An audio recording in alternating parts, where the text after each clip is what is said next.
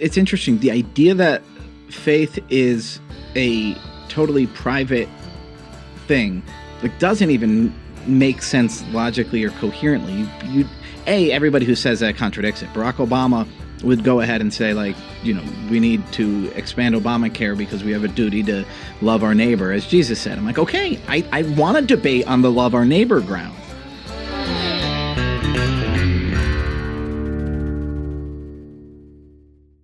Welcome back to the Kevin Roberts Show. Thanks so much, especially if you're a regular member of the audience, for watching or listening. I'm excited about every guest that I have, genuinely. This week, really excited because a good friend who of the last 4 or 5 years, because of the wonderful book that he wrote, Alienated America, is here. You're really going to enjoy this conversation. This is a conversation, because of my guest, that's going to cover a lot of ground. So obviously, as you should do with every episode, because every guest is great, listen to the entirety of this one, because Tim Carney of the American Enterprise Institute and the Washington Examiner is here. Thanks for being here. Hey, thanks, Kevin.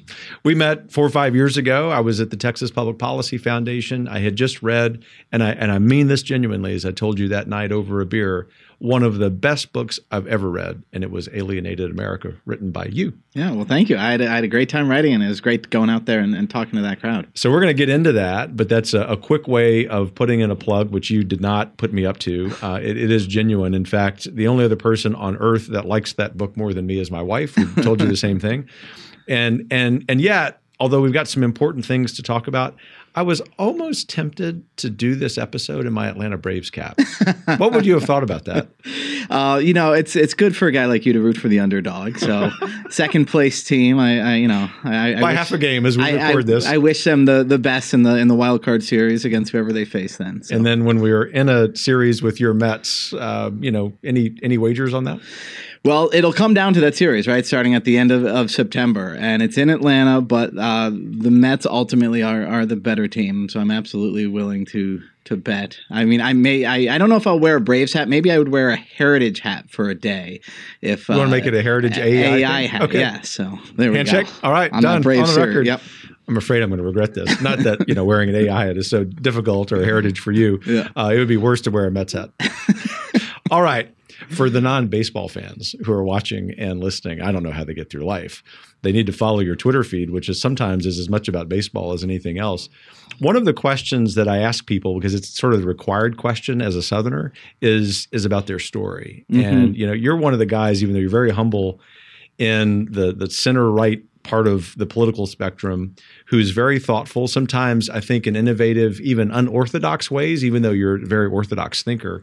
In other words, I think you push the rest of us to question assumptions for the purpose of being even better at what we do. And I've always been curious about how you got to be doing what you're doing, both at the oldest right-of-center think tank in Washington, D.C., as well as being the senior political columnist at the Washington Examiner. What's your story? I think it helps that I was born a liberal hippie kid in Washington Square Park in Greenwich Village is where I'm from. And my parents were liberals. My mom, we didn't have the word then yet, but my mom was a community organizer.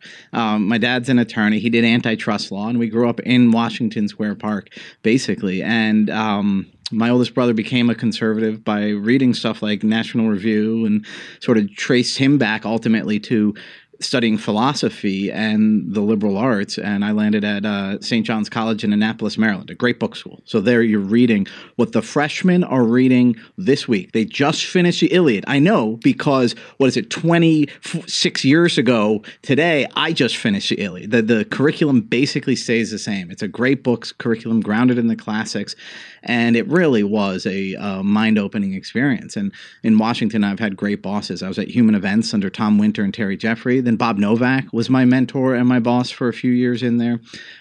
During that period, I became a Catholic, and my views on a lot of stuff have changed. A lot of my principles are basically the same, but my views on a variety of issues have changed. And Alienated America ultimately came about because there were things about America I was learning in the 2010s after Mitt Romney's loss and thinking about, wait, why is he pushing down the 47%? Maybe populism should be part of American politics.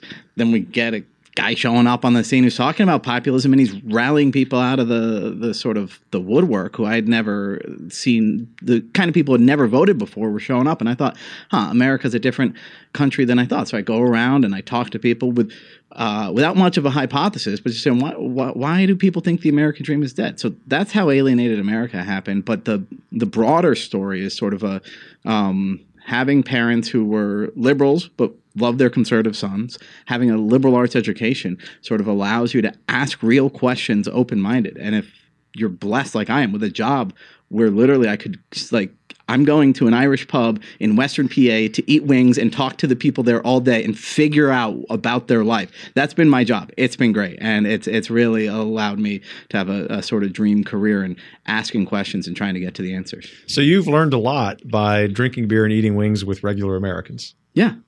And another part of that intro, I mean, I could probe a few of those points, but the first one, especially for anyone in the audience who's unfamiliar with St. John's College, is to say that that's a curriculum that, by immersing students fully in the intellectual tradition of the West, causes students, even though you're pursuing capital T truth, to question assumptions, because that's the nature of our intellectual tradition. When I was president of Wyoming Catholic College, I came to appreciate St. John's, not only because we had a couple of faculty members who had been undergraduates there, but in a lot of ways, our curriculum, very, very similar, rested upon the great work of St. John's. And so that's the kind of institution, I would argue, this is my hypothesis, St. John's, that we need to be replicating as we enter this next phase in American history. Yeah, asking questions. It's interesting because I'm old enough and you're old enough to remember when sort of I went to New York State public school. So to some extent, there was an official religion of relativism back then. Nothing's really right. If it's right for you, that doesn't mean it's right for somebody else. And so the right was saying, no, there is a right and wrong. Your relativism is wrong. And I feel like American culture has shifted to the other side, where you arrive at a university and they're like, oh, no, we're not here to debate. We know what's right. And if you're asking questions, you're canceled. You're going to get kicked out of here. And so that's why liberal arts education is great, because it's not undermining the idea that there is right and wrong, that there is truth and falsity, but it's saying you really have to test this. You have to ask difficult questions. And so again, I came into college an agnostic, and a couple years later I was a Catholic. There were people who came in and said, this is the first time I, as a Christian or as a Jew, has sort of asked my own self deeper questions. And you should want people to be sharpening their ideas and asking difficult questions like that. And I think St. John's is a great education. It's not, despite the name, it's not Catholic, it's not religious or anything, but it really is about wrestling with the texts and thinking these philosophers, these giants of Western civilization, let's figure out what they're saying. Like, we didn't get to is Aristotle right or wrong? We mostly spend time being like, what is he trying to say? What does this reflect on what Plato and Aristotle were saying or Euclid is saying? And just that action really is at the heart of learning. It's a curiosity that I think in a lot of higher ed today is not present, where it's not an inquiry as much as it's an indoctrination. And St. John's always was an inquiry. That's right, and that's evidenced by your own approach to Alienated America, right? I mean, you genuinely had no hypothesis. You say this in the introduction, and you go into these bars, I mean, all kidding aside, and you start talking to people. And I guess the question is, how long were you into the process of researching Alienated America? How many people did you talk to? Mm-hmm. I want to ask you how many beers you had. It wasn't just beers, coffee shops, church parking lots. Yes, all right. Yes. How many conversations did you have before you first started developing a working hypothesis? And to add to the conversations with the men on the street is the social science research. And this is where being an AEI fellow was great, because people would just walk down the door and be like, hey, can you look at this? So I think a few things that started to point me in the right direction, even though I didn't know what they meant. Well, first of all, to go to the very beginning, the book started in part because a publisher was like, do you have any unanswered questions that you really want to know the answer to that could be a book? And I said, yeah, I think a lot of people actually agree that the American dream is dead. And I don't know why they think that. And these people have this hypothesis, da-da-da. And the editor said, well, what's yours? I said, I don't know the answer. He said, get back to me when you have one. And so I would go to Trump rallies in South Carolina. And when at the end of the book, when I was like doing my due diligence and I was listening to those interviews, it was almost embarrassing to see how much I just missed the answer being given to me, where a guy said, I said, you're wearing a scarf that says "Make America Great Again." What's ungreat about America?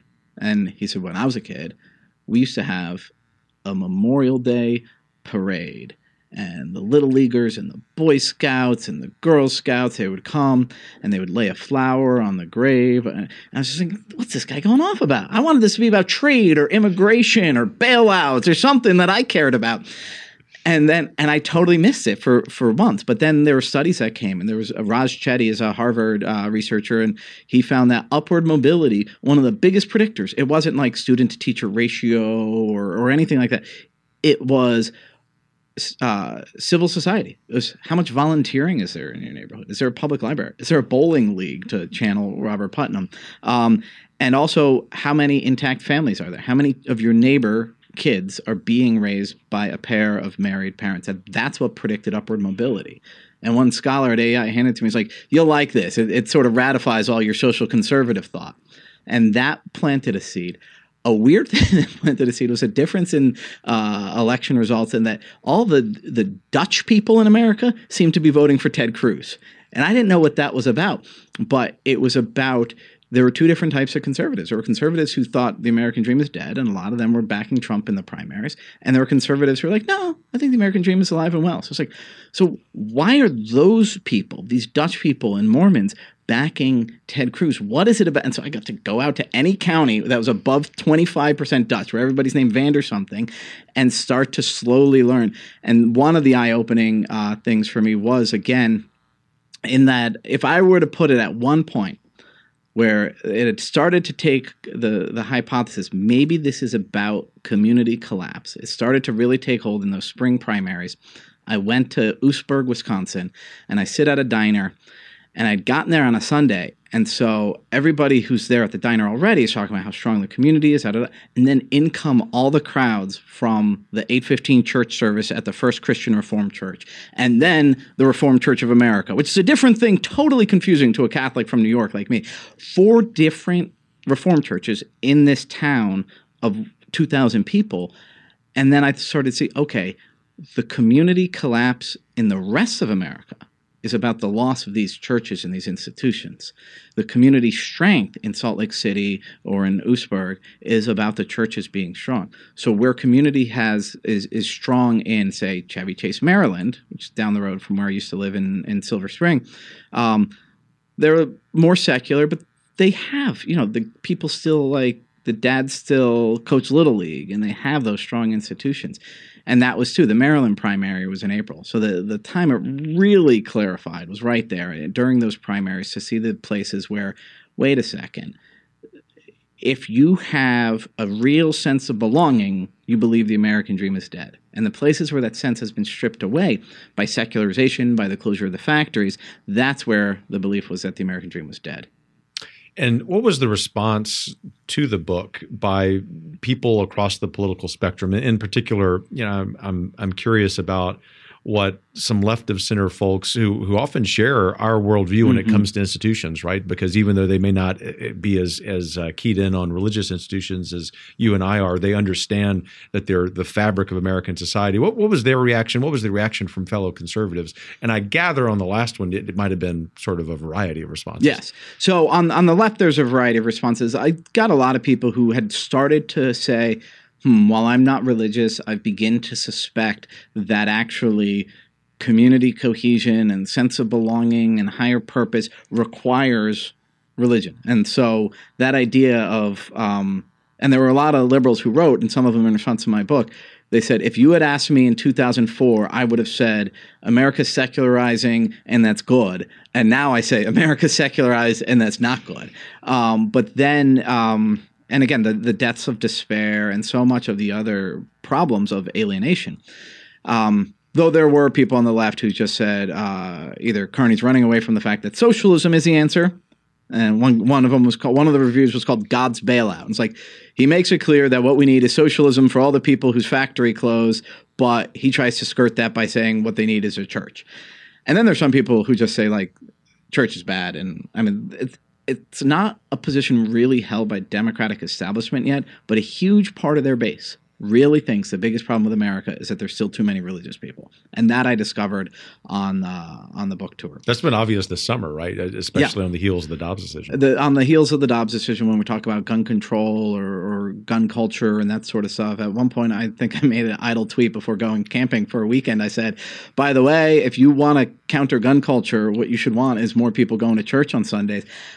And the answer was no, they're the same bad people, the people who go to church and the people who do mass shootings. I was like, wow, huh.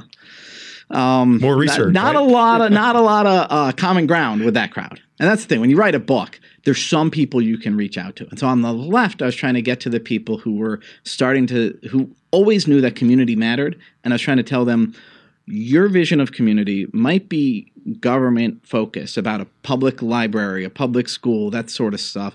But for a lot of people, especially rural America, where the places where religious institutions are strong, that is the public square. Like the church isn't just a house of worship. It's where the kids go and they play on a Saturday. That's the sponsor of the baseball team. It hosts the picnic. So like, try to tell them, you have this good thing, liberal elites. You have this strong community. It looks a little different in other parts of the country. You should embrace it. On the right, the people I was trying to reach out to, there's a couple things. One, just to inform you, my prejudice was, Chevy Chase, Maryland, liberal elites. They're like a bunch of secular swingers. They don't care about it. No, they practice what we preach, right? Like, if you want to see places that follow the success sequence of finish school, get a job, get married, have kids, be involved in your kid's life, it is a lot of these places are going to be liberal secular places. But then the other message for a lot of the right was, okay, the nuclear family is the fundamental building block of society, and it's the most important thing for kids, but it's insufficient. So one of my chapters is actually called It Takes a Village, meaning the nuclear family, like a cell in a body, is a fundamental building block, but it needs support from all around. And that was one of the messages I really wanted to get across to conservatives. Because Rick Santorum, I've known him for a long time. Friends, we've had kids go to similar schools. His book, his response to It Takes a Village was It Takes a Family, which I've got no objection to anything in that book. But that the sentiment in the title always bugged me a little. Like, a family is not adequate. You really, mom and dad need next door neighbors, need in-laws, need schools, need communities to do it. And that was my main message to conservatives in that book. So families are very important. I just want to be clear that you're not at all opposed to that. You're not criticizing that. But I think what you're nodding to is what we know from history. We certainly know it from American history, is that the family cannot be atomized. Yeah. It's got to be part of a larger community. And in fact, the family, whether it's the more left of center secular institutions, or as is typical now in the 21st century, right of center, more religious institutions, has to be oriented towards something to the external, right? Yeah. And that's go back to your Aristotle point. That's very Aristotelian too. Yeah. And the two literary references there. One that we didn't read at St. John's, which is Little House on the Prairie, is that like Pa tries to go out on his own and just be the fan, and it kind of doesn't work. And by the end of the series, they have to sort of settle down around other families. And there is an idea of like American rugged individualism. My old boss at AEI, Arthur Brooks, used to say, like, American freedom is about living so that you can't hear your neighbor's axe chopping the wood. I was like, see, I just don't think that's true. I'm glad those people exist, but I don't think that's going to be the majority experience. It's about, I call it more Norman Rockwell vision of strong community ties. The other is there was, in the Odyssey, Odysseus comes across the Cyclops, who's this, murderous beast. But the description of Cyclops is interesting. He stays in his cave with his immediate family. I think he has multiple wives. But other than that, it's like him, his wives, and his kids. And he takes care of them. So on one level, you could be like, Cyclops is a good family man. Let's not have conservatives be Cyclops. The family is a fundamental unit of society. It's our primary obligation as individuals. But it both depends on community, and this is important too, it's a building block of community. So sometimes people who are like, family needs support, they kind of want to dissolve the nuclear family a little bit into a bigger mush. It's like, no, you need bricks to build something. And the family is a brick. But again, that relies on what's around it. Yeah, that's a really good way of putting it. Let's talk about if you don't mind, by using the metaphor of brick, let's talk about the mortar. I mean, that's these institutions, right? And that seems to be what's missing in American society. What's the origins of that? What I'm talking about is just the dissipation of American institutional life. Yeah, and there's 100 different origins. And the way I put in Alienated America is a split between over-centralization combined with a hyper-individualism. That both of these are forces. And if you've read Tocqueville, you know where I'm coming from. By the way, my favorite negative review of the book was, if you've read Bowling Alone, you've read Charles Murray, you've read Hillbilly Elegy, and you've read Tocqueville, there's not much new in this book except for churches and bars. I was like, endorse. Sounds like a great book. Yeah.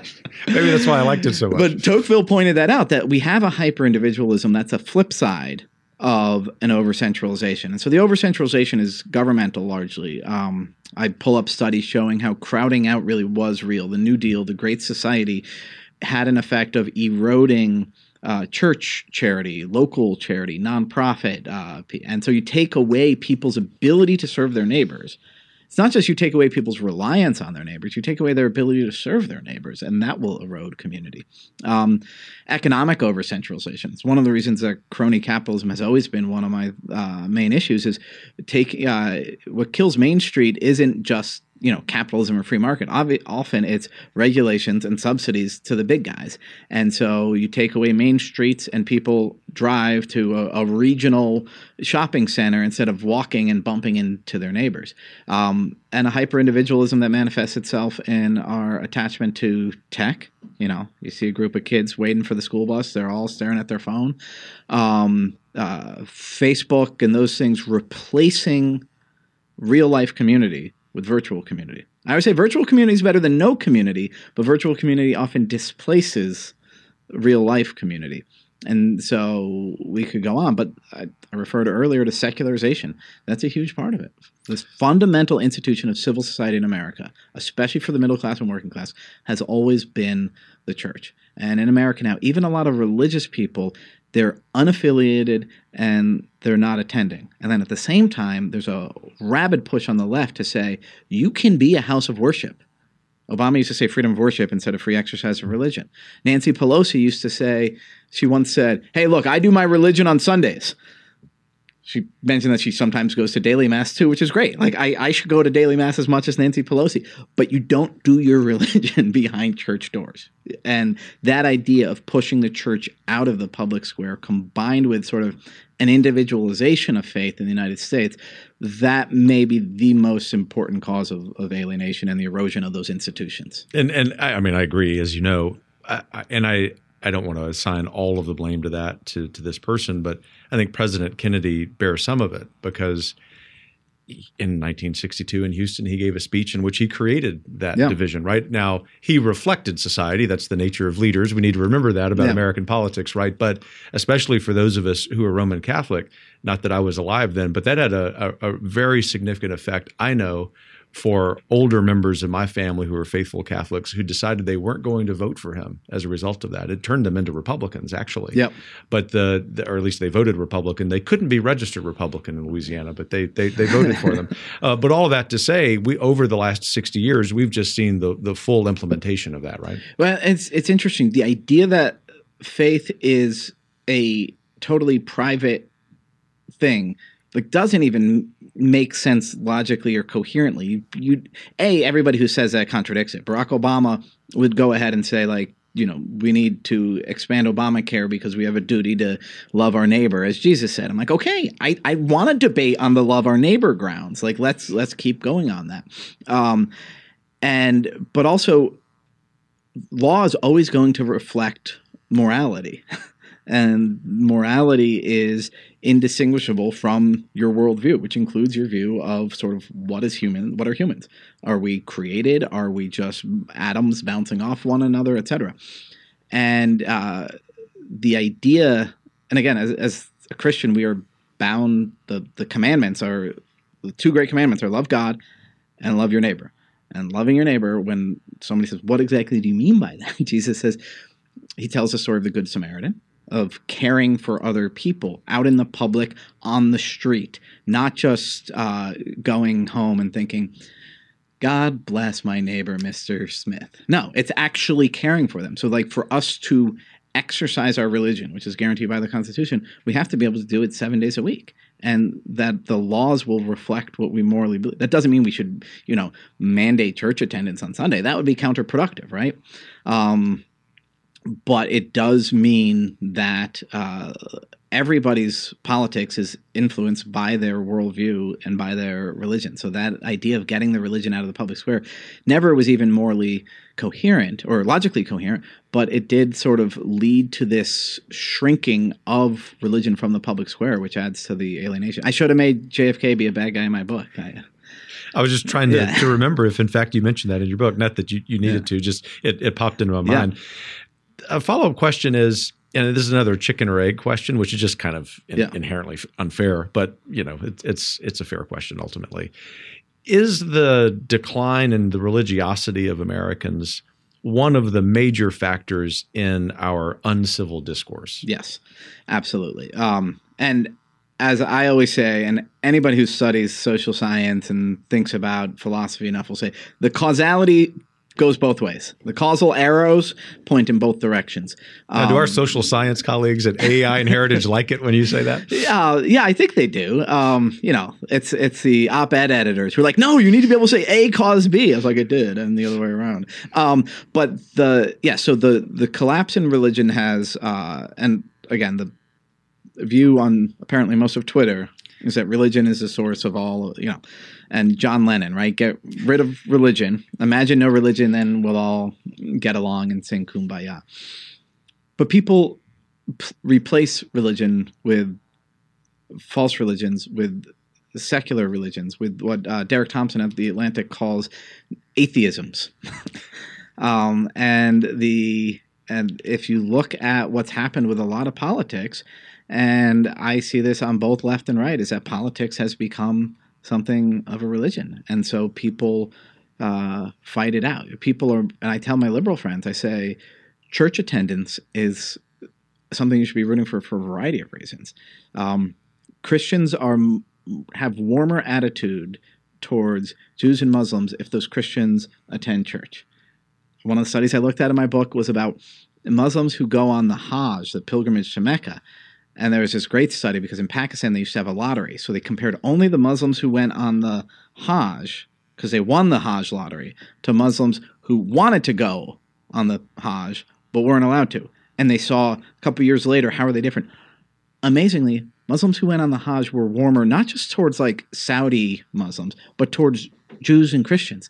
A practice and exercise showing up allows you to sort of better form the idea that your duty is to love your neighbor and that there's stuff above you and beyond, that what you see as a day-to-day fight might be something you have to fight, but that there's something higher and greater. So yeah, the secularization of America has certainly made us raise the stakes on worldly things where we're going to go ahead and fight one another. So again, tell all your well-meaning liberal secular friends, like, okay, one day, whatever happens with your soul, I might not have control of, but please, realize that for the soul of this country, stop trying to erode religious adherence.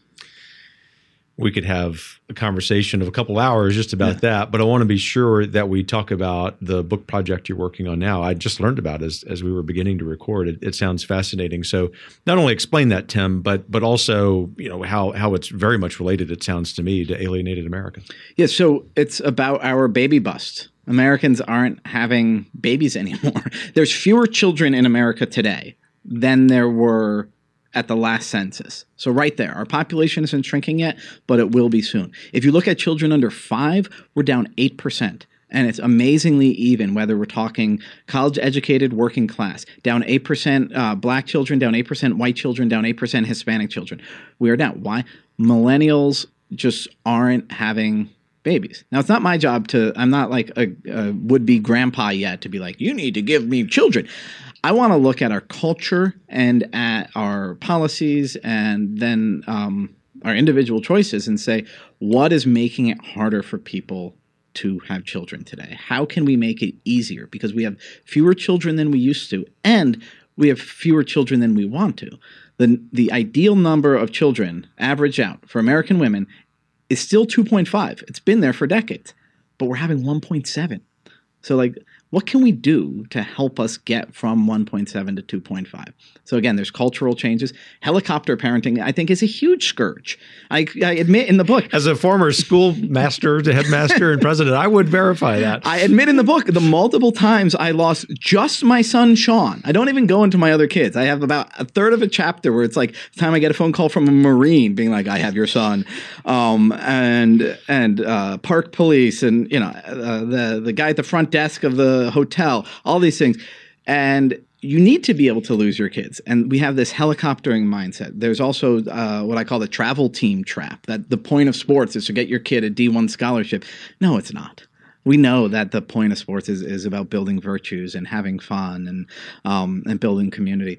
But then I try to build up towards bigger things. And one of the things that struck me during the pandemic was how quickly Americans were ready to accept that their neighbors were like simply vectors or even pathogens themselves.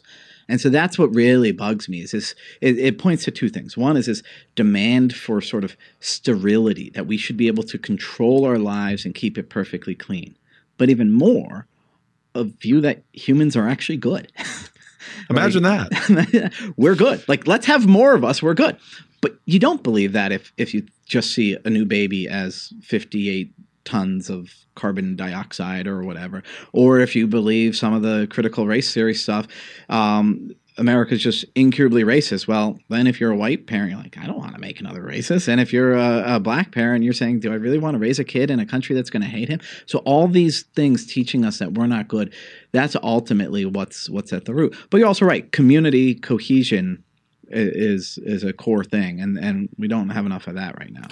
And as I would presume is part of this book project, to introduce a new topic to our conversation, the environmentalist religion is part of this too. I mean, we see this explicitly on intelligent forums like Twitter, where people are actually making this claim, don't have kids, it's only going to harm the earth. It goes straight to your point about reminding people that humans are good. We actually exercise, for the most part, a rather virtuous dominion over earth. I sort of do a mathematical calculation in this book where I say, like, just on a material level, is human life better today than it was 500 years ago? Yes. Was that an improvement on 500 years before that? Keep going back, and we're clearly materially improving. So what's the cause of that? So it's possible that space aliens are making our life better, but no evidence of that. It could be lizards or lizard people. It could be just climate change is making life better. Sometimes it does. But I don't think that's what's been going on. This steady straight line, the best bet is that it's humans who are making life better. I'm not saying no humans make life worse, okay? Again, I know people who are Yankees fans. Lots of Yankees have made the world worse. But on average, humans make life better. So the way I talk about it like an economist is I say the expected value of every person is positive. And so that means the more you have, the more positivity you're adding to the world. So humans make life better for other humans. But then there's a point even more important than that. Even if regardless of success, and this gets back to like the worry about travel team, or my kid going to get into Princeton or get a good job, none of that matters. Every human being is infinitely valuable, regardless of the impact that they have on the world.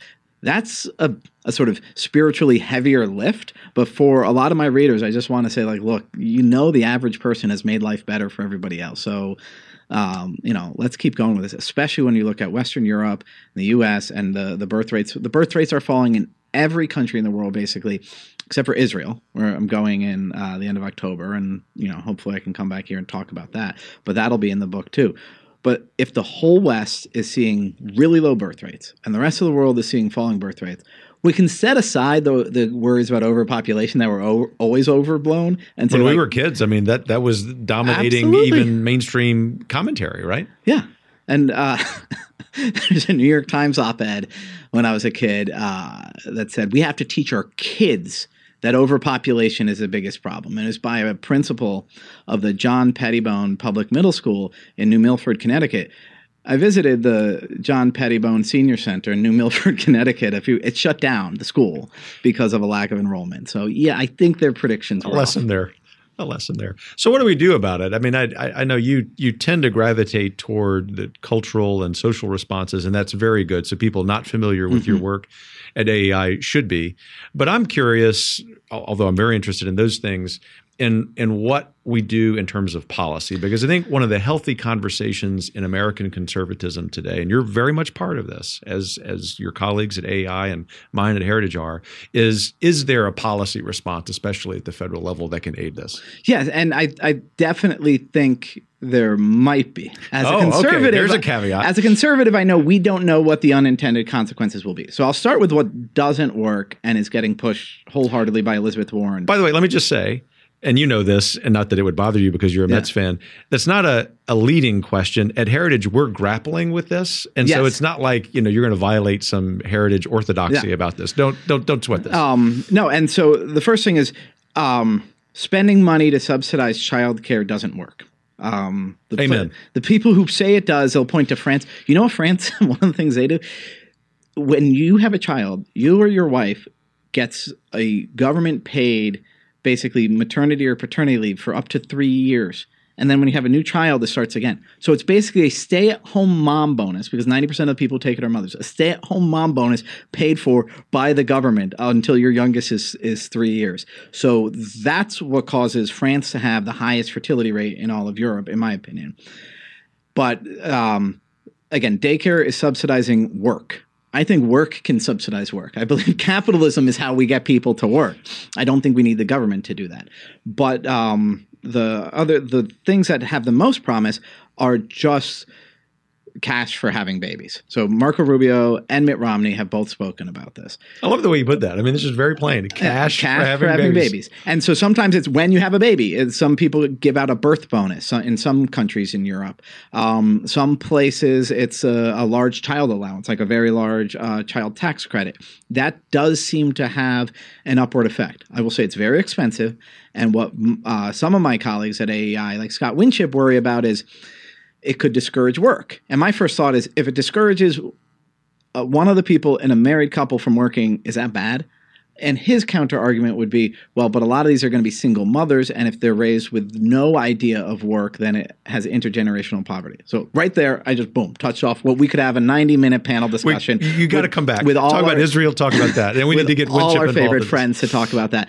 On the local level, I talk about walkability. Sound like a liberal there, but when this is your Greenwich Village. Yeah, when you can let your kids walk to school, that makes it easier to have more of them, because then you're not driving them off to school. And there's anything that makes housing more expensive is anti-family. So there's lots of policy fixes. On the federal level, I do think we have to have this debate about, again, not subsidizing daycare. I think that's a huge mistake, but subsidizing family by saying you are going to get a larger child tax credit. And another way of looking at it is just from the tax code in general. A bigger family has more people, and so for the same income, they should be paying significantly less taxes. That's a very simple conservative argument that doesn't sound like handouts. So I love this debate. I'm involved in it every day at AEI, talking to heritage people, talking to people on the left as well. I think it's promising that the debate is happening. Well, please individually keep pushing the envelope, and I mean that heartfelt. That it's really important to have your voice there. But maybe here on the record we can say that we'll have a heritage AEI conference. We'll go to your place. Y'all can come here. I think to show that two important institutions in the conservative movement in the United States are honestly grappling with this. I think we would both say, on behalf of our colleagues working on this, neither institution believes we have all the answers. I think that's one of the healthy things about American conservatism now. But also, we are very open, both institutions, to any debate, but particularly on this issue, because I believe of all of the policy issues that your institution and mine work on, that is the core of it, because everything else literally becomes immaterial if we don't get this one right. Absolutely. And the point, government is there to support individuals, conservatives like to say, but as we were referring to earlier, ultimately, really, that means government is there to support families. And that if this, as conservatives were worried, sometimes supporting has bad consequences. Welfare programs often kept people from getting married or kept people from getting jobs. So we just want to say, can we help people without these negative unintended consequences, or where the benefit outweighs it?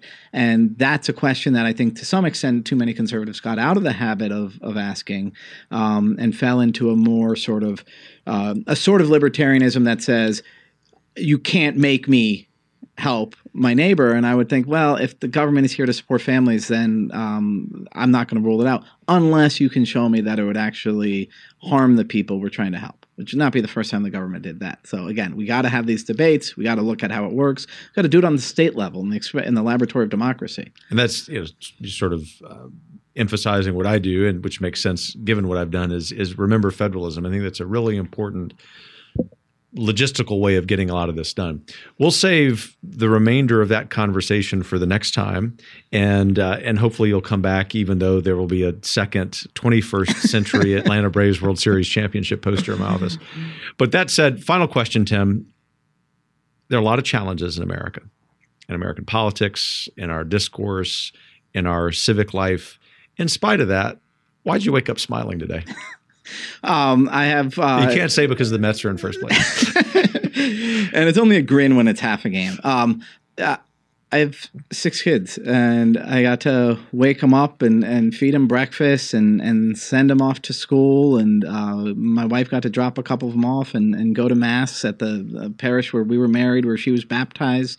And then, as I said, I've got a great job. I'm here. I'm going to go debate liberals on public radio in a couple hours. But ultimately, even if I lose that debate, even if nothing goes right for us politically or anything, I just wake up thinking God so loved the world that He sent His only begotten Son, and for us, and that puts me in a good mood. And the sort of the bigger picture view of that is, humans are good. Humans are good. A great way to conclude this episode. Well, Tim, Carney, thanks for joining me. You are a treasure to this country in spite of the fact that you've got this weird baseball alliance. But I'll leave that alone. Take care. Thank you. Thanks for joining us. I hope you enjoyed that conversation with my friend Tim Carney. We're going to have him back and talk about his new book, his trip to Israel. Most of all, and I think I can speak for Tim, thanks for your own role, not just because you watched or listened to this episode, but by virtue of doing that, watching and listening to other kinds of broadcasts. You care about this country. You care about civil discourse. Take care.